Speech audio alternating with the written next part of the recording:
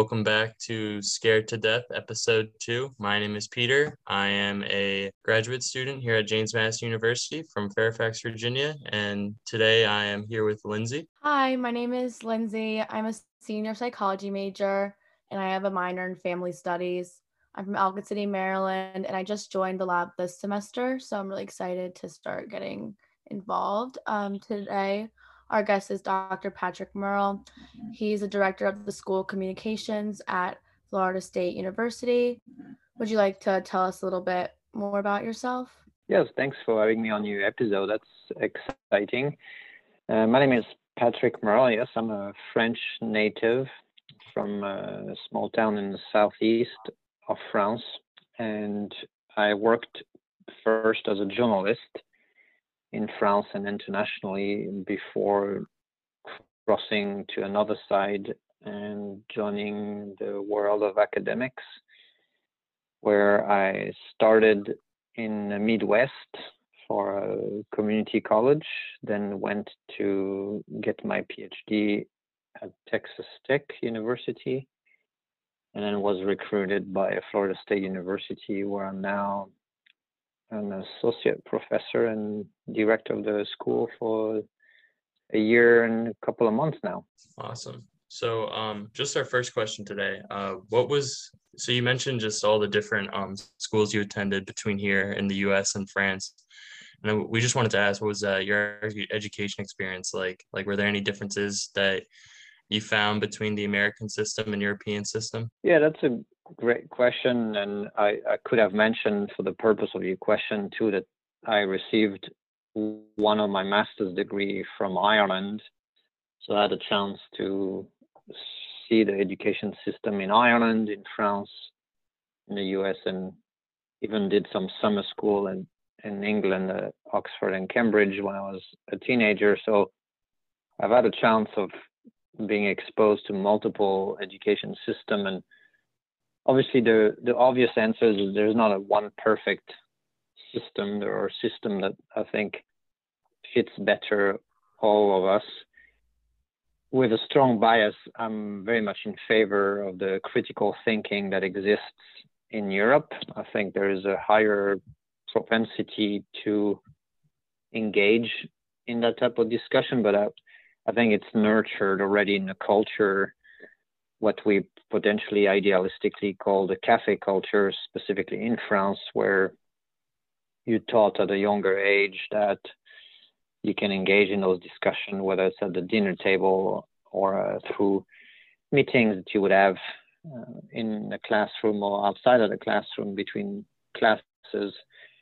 So I think I prefer that the standardized testing that exists and this desire to have everything quantified in the US is highly problematic in my mind. And I think when you come to college and you can have classes with people who are not within your same grade is also something that I think is detrimental. I never understood why is it that as a senior, you can be in a class with somebody who's a freshman or a junior.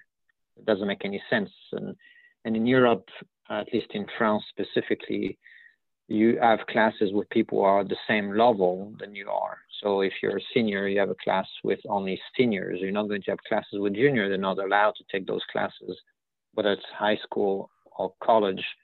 And I think that's helpful for maturity and level of discussion. So I think that the other thing that I think is very strong in the French system, comparatively speaking, is this baccalaureate, the exam that we have when we finish high school or to graduate high school, and the one that is very culturally been communicated throughout the world, I think, is the philosophy exam. All of us, I think it's something that ties the French together to a certain extent, even if we don't say so, that we always remember our philosophy question. The philosophy exam is a 4-hour exam that you have to take. You receive a topic, whether it's a question and or a text, and you have 4 hours without notes to comment. And every year is the first exam of the entire baccalaureate. Baccalaureate is a series of questions from multiple disciplines, and the philosophy one always kicks off the festival, if we can call it that way. And my question was, can you predict the unpredictable? Which I thought was a fantastic question. And so I enjoyed working on that for 4 hours. Yeah, there are a lot of, obviously it's a longer discussion of what are the differences between the French or the European and American education system. But I think the American education system gets better starting at the master's level and PhD level. Below that, it's subpar. Interesting. Sounds like you're saying how not much critical thinking. I remember in high school, I never had to do a philosophy kind of class that you were describing. So I could definitely see that as you were mentioning it. I think there are some schools, obviously, it's always hard to generalize for a nation of more than 300 million people, but I think there are some schools, whether they're private or have a different approach, that will allow to have the international baccalaureate or some higher AP classes, I think as they're called. But as a whole, I find that problematic that some high school students, when they graduate, don't really know where to place some capitals of other world. If they know the capital of those other countries, they don't know the geopolitical differences between issues. And so from a democratic standpoint of students, so people who are going to vote on issues that matter, I find that to be highly problematic. It can't sustain itself if people can't understand the complexity of the issues, and that's obviously not a simple answer, that it's just the education system. It's a lot of socializations from the parents who are from the same system as well and don't always have the same level of education, and level of accessibility to education also. But it's interesting for sure.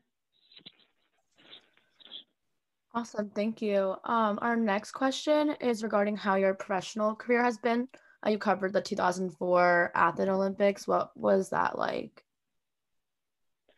Yeah, it's interesting that you chose that compared to other things that I would have covered. But I always wanted to be a journalist ever since I was a child. And it may have been because I get completely anxious and paranoid if I don't have an answer to a question. And I think it's almost like an internal level of anxiety that if I don't get an answer fast, I have anxiety levels that kicks in really hard. And so maybe my desire to be a journalist is a biological response. But it's the 2004 Olympics. I was based in Athens prior to the Olympics to cover the preparation of those games. And every week we had to produce a little documentary, a little show, if you call it, where we would document exactly what was happening in the country. Those were the first games after the 2001 terrorist attacks. They were the games back to the country that created the modern games. So there were a lot of things that made sense to cover from the Greek capital. And it was a fantastic experience to do that, because it's when you're a journalist, you always strive to go for events that will allow your work to be visible and meaningful. So being in Athens, and then Athens is obviously one of those cities in Greek, with the Greek culture, that is very rewarding from an individual perspective to be there and understand a bit more what's happening. And I'm a runner myself, so one of the very symbolical experiences was to go to the actual city, a small town called Maratonas, the city of Marathon, where historically speaking, that's where the actual discipline started. So that was very wonderful to see, having run a few marathons myself. It was quite unique to pinpoint and be where, historically speaking, people believe that's where it started. So great experience from a professional standpoint and also individual perspective as well. Thank you for sharing about that. So moving on a little bit from your work history, I just wanted to ask, so what got you interested in terror management theory?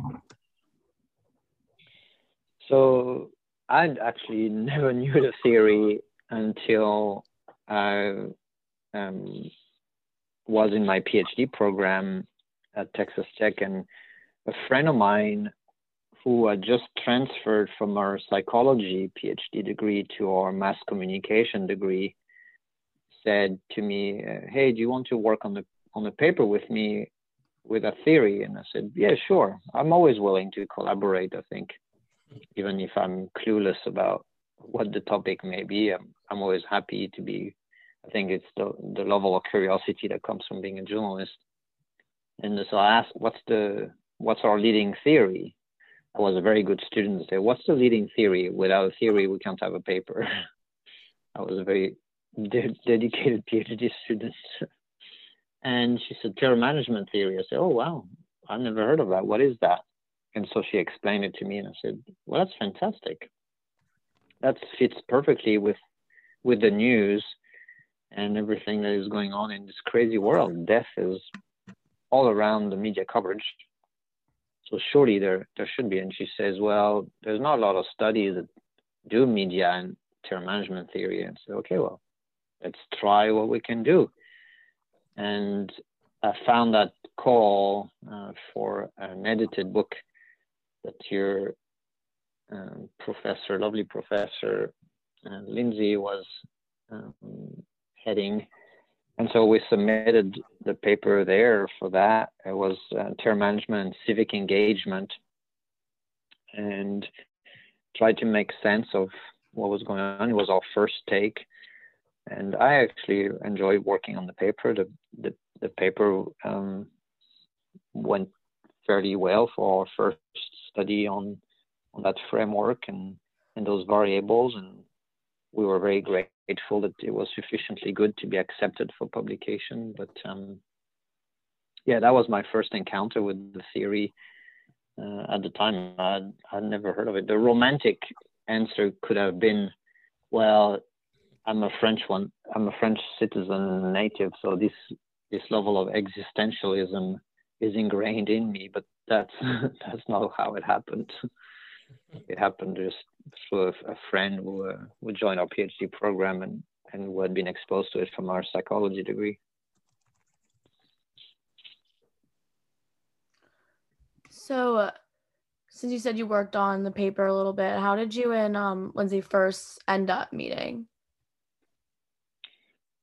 Well, so far we've never had a chance to meet in person.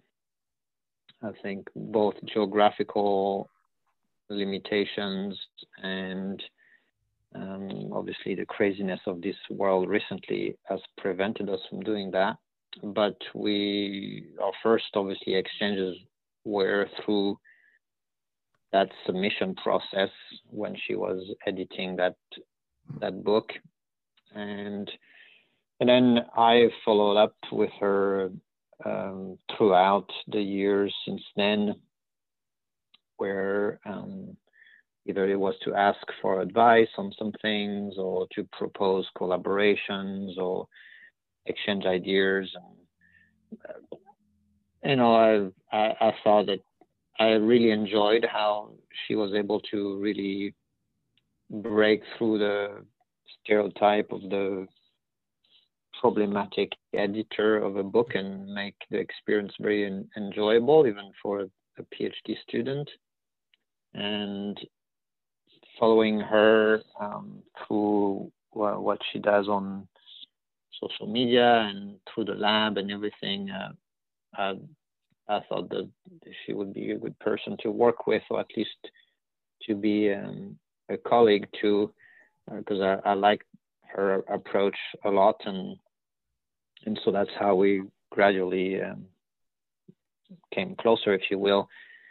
But yeah, the first point of contact was through that submission, and since then just nurturing the relationship, if you will.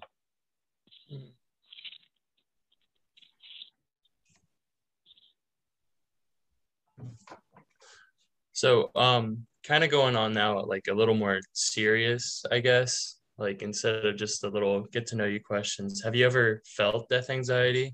Or you mentioned the French suffer from existentialism. Have you ever suffered from existential dread?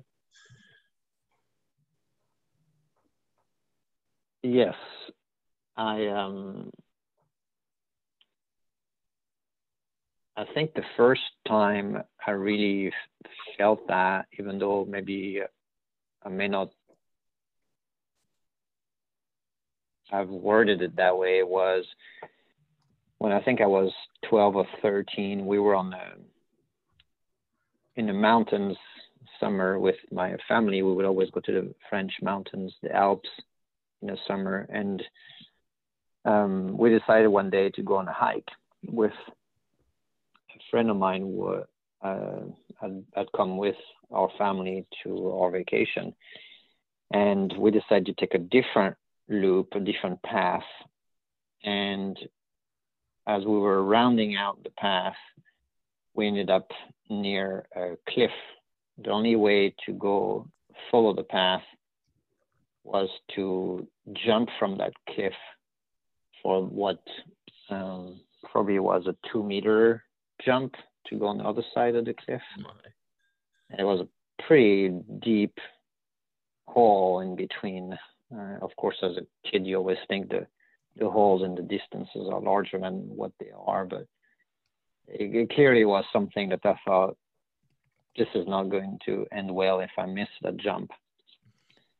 And of course, the easy thing would have been to turn around. Of course, that would have added several hours of hiking. But I remember then thinking, this is not good, Patrick. And yeah, that created a lot of anxiety for me. I don't know if it was death per se, but to this day, it's something that I thought. And later that day, I think my father also probably felt death anxiety, because he gave me a talk in multiple languages to tell me that this was not smart, and he would expect better from me to do this type of decision. The other thing more recently was when London had some terrorist attacks in 2005, and as a journalist, I went there to freelance, and I was stuck in a subway in the days following the terrorist attacks, and the subway stopped, and all of a sudden the lights turned off, and then I thought, this is bad news again. And I think I was much more aware then, because I was an adult in 2005, and it was following the coverage of the terrorist attack, so it was already very salient. And I understood a bit more the gravity of what could happen, rather than that environmental context of being next to a cliff. So as a teenager. And then the third one, if I may, was when I cover something in Mexico. And in this case, it was a much more overt feeling of death when I received a death threat there as a journalist covering an event. And I went back to my hotel, and there was a note telling me that if I were not being careful, my life could be in danger. So I very quickly called my editor and said, you need to get me out of here fast, and this is not going to be good. So there I was really, really worried and nervous, because it was wording per se. So those would be 3 instances that I think reflect that. I have a few others, but 3 is enough for now, I think. Yeah, so you mentioned the terrorist attack in London brought up some death anxiety, and then you, in your bio on the Florida State website, mentioned that you covered some reporting for 9/11. So since you have like these kind of, I guess, experiences with terrorist attacks, is there anything like within the public that you can remember or describe of like that seemed to like match what you learned through terror management theory? Well, I think in the US specifically, there's always this sense of uniting behind the flag. Mm-hmm. The flag not being the symbol, but the flag being almost one voice.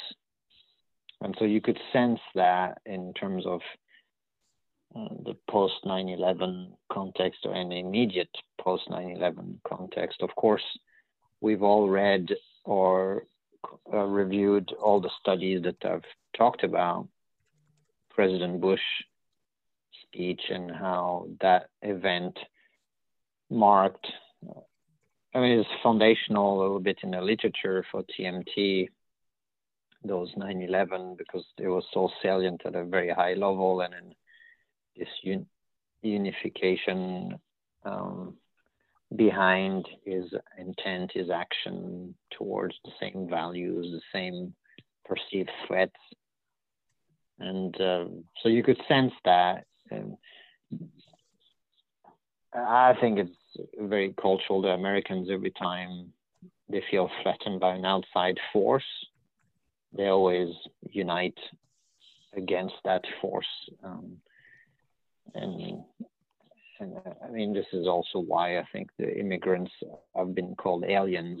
There's even historically speaking, with the movie industry and all, there is this very strong stigma of an outside force going against the United States. So culturally speaking, it was interesting as a foreigner to see that and perceive it in New York. It's understandable, of course, but you don't feel that in other countries as predominantly.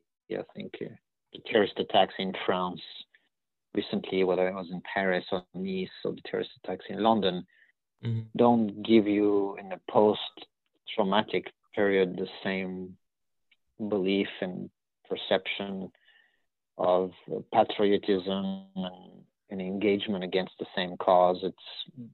It's a different feel.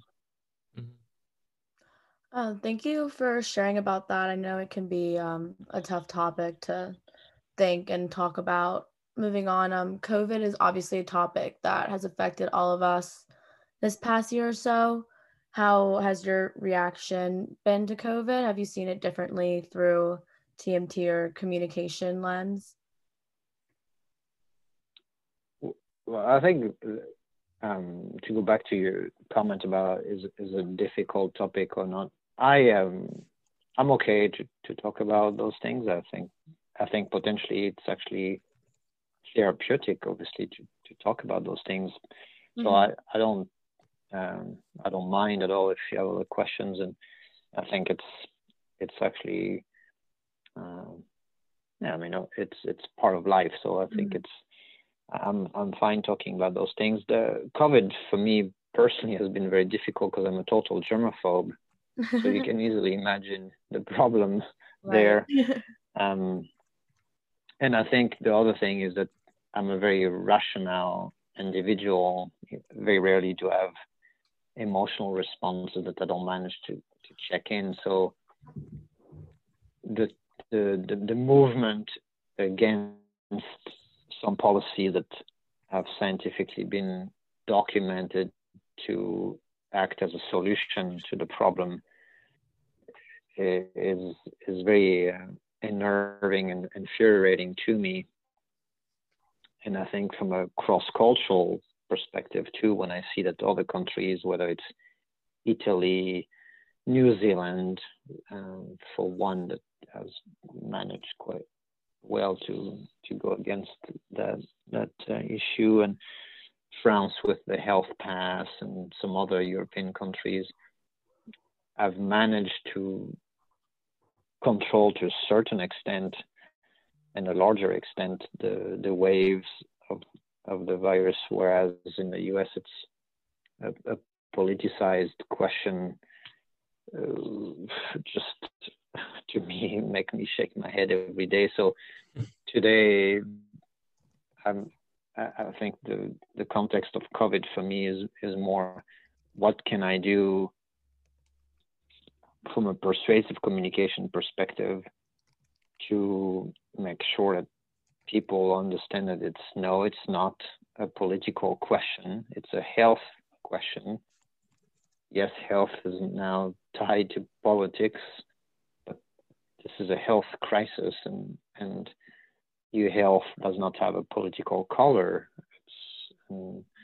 So you have certain beliefs that makes you conservative or liberal, yes, okay, but in this case, it's a much easier solution. And I think what's interesting here is that after 9/11, for instance, to go back to that, there was this notion of patriotism and almost collectivism that is very much what the US is not. The US is not a collectivistic country, it's a very individualistic country. Today, you cannot see COVID. This is not something visual. We don't know where it is. We can't really identify it. But we have much more larger body of evidence than what the terrorists were at the time. And yet we have a higher level of individualism against that threat, that external threat. So it's an interesting set of dynamics, is that we know the threat, we have a large body of evidence from multiple nations and cultures and studies to document that threat. Other countries have shown the way on how to tackle successfully that threat. And yet, despite calls within the US by some public officials, we are not seeing the same level of collectivism, and there is no unity against that. It's a divided landscape against the problem. So it's a fascinating dynamic as a scholar, infuriating as a citizen for me. Great. Moving on, we just wanted to ask you about your life in Florida. Is there anything like fun you like to do when you're not working, or anything that you miss from France or Europe in general since living here? Well, when I'm not working, I like to bike. I'm a cyclist. I love endurance sport. I told you earlier that I used to run marathon. I used to do Ironman triathlons, and now I enjoy cycling. So when I have free time, or when I can find and create free time, I usually take my bike and bike around. We have here, not far from my town here, a natural reserve that is about 30 miles away. So I bike there, just enjoy the serenity and peacefulness of that landscape, and try to do that. What I miss a lot from France and Europe as a whole is a slower pace of life, is the mountains. The biggest mountain here in Florida is a 100-meter bump that could be a bridge. So not something that would really qualify. Right. And yeah, I mean, obviously I miss my family. I haven't seen them in over a couple of years now, but yeah, it's the mountains is something that I miss a lot, and Florida is not the best place for that. Right. I was actually just in France over a month ago, so I already miss it there. So I couldn't imagine how it is for you as well. Yes, do not tease me, please. That could end up in a problematic discussion, but I'm glad you enjoyed it. Yeah, it's obviously, Americans have always loved France. Mhm. It's an entire different discussion there, but yeah, the landscape is certainly gorgeous Very, in that small country. All right, well, thank you for joining us today, Patrick. It looks like that we are just about at time right now, but if you have any last things that you want to share to the people out there listening to the podcast, this is your chance to do so. Well, thanks for having me. That was exciting. I'm glad that I was part of your guests. Very honored. And for the listeners, I think they're lucky to have a podcast like this with that lab and headed by you and under the mentorship of Lindsay. I think that's a fantastic initiative, and I'll support it as best as I can. Thank you. Well, thank you again for coming on, and thank you all for listening. And we hope to have you back listening during the next episode. Have a good rest of your week, everybody. Bye.